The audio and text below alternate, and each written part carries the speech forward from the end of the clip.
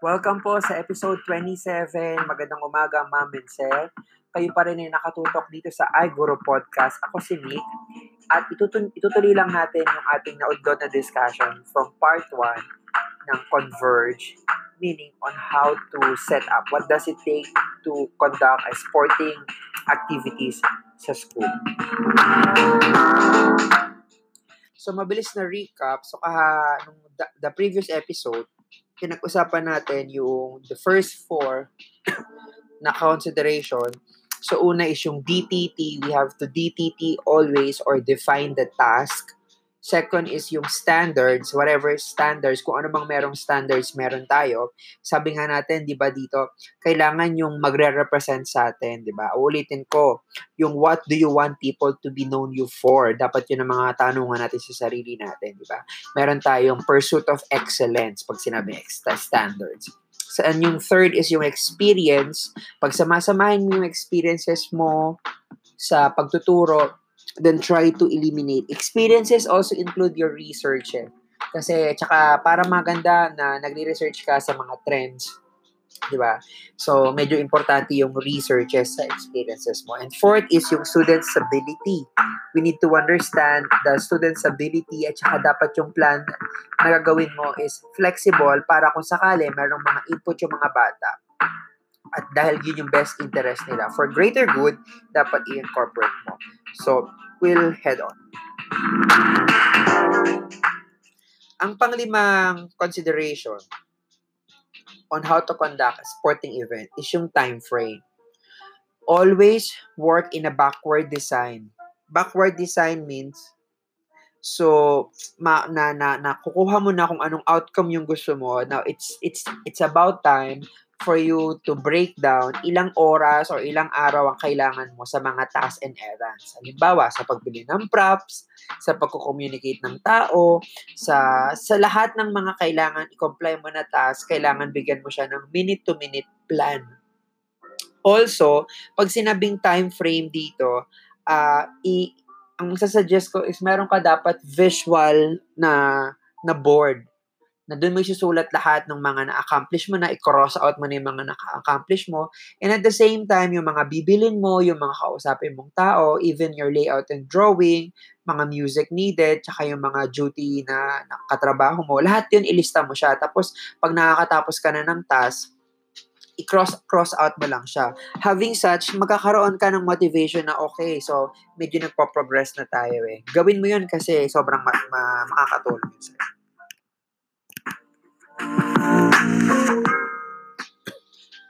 Six is budget.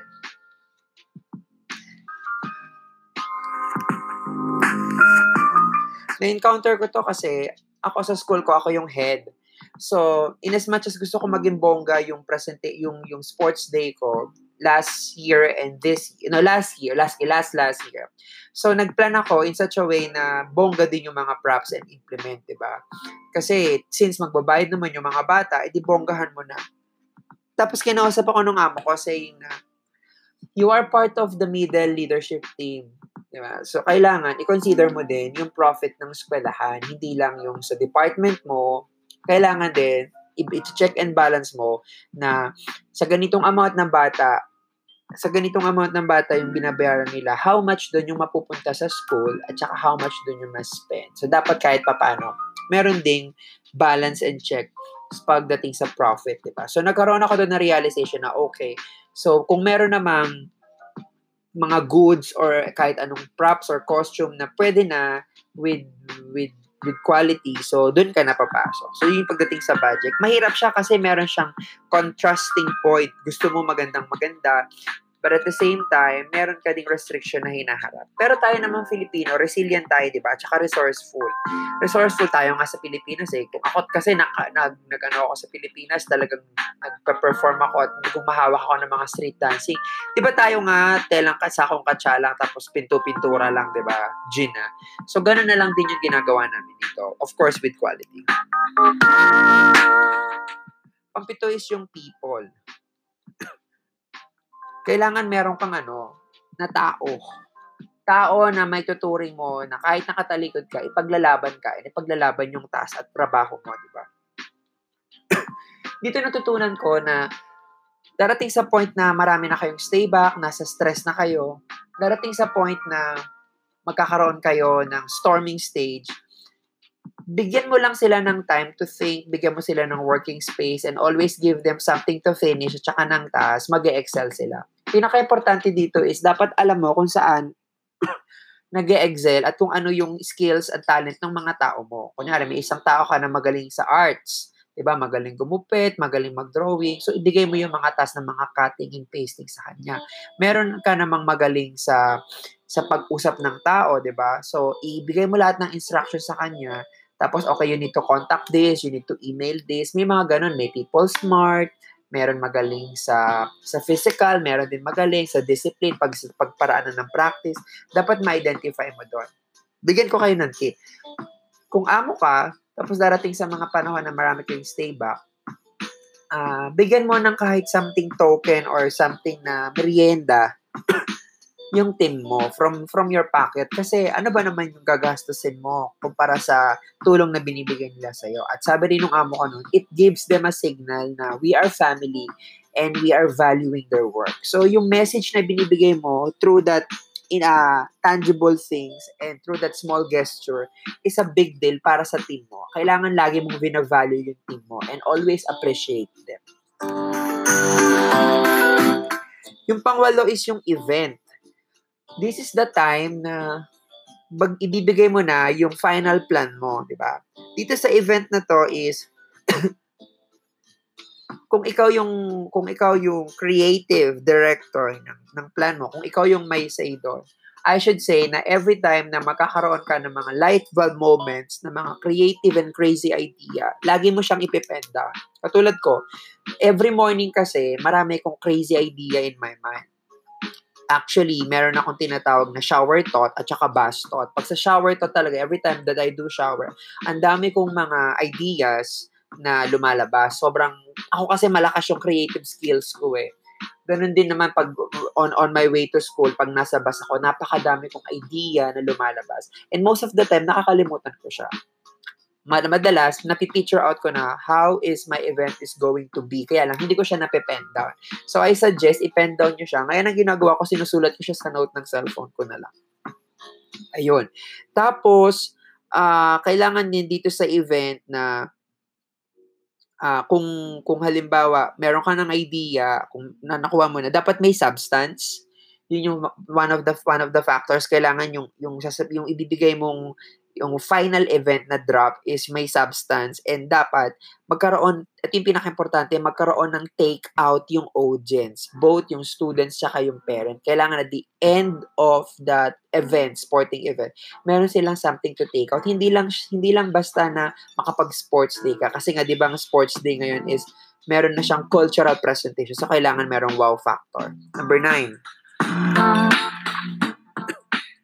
Implement, diba? Ito yung mga props na ginagamit natin. So, meron ako sa inyo mga sasabihin na tip.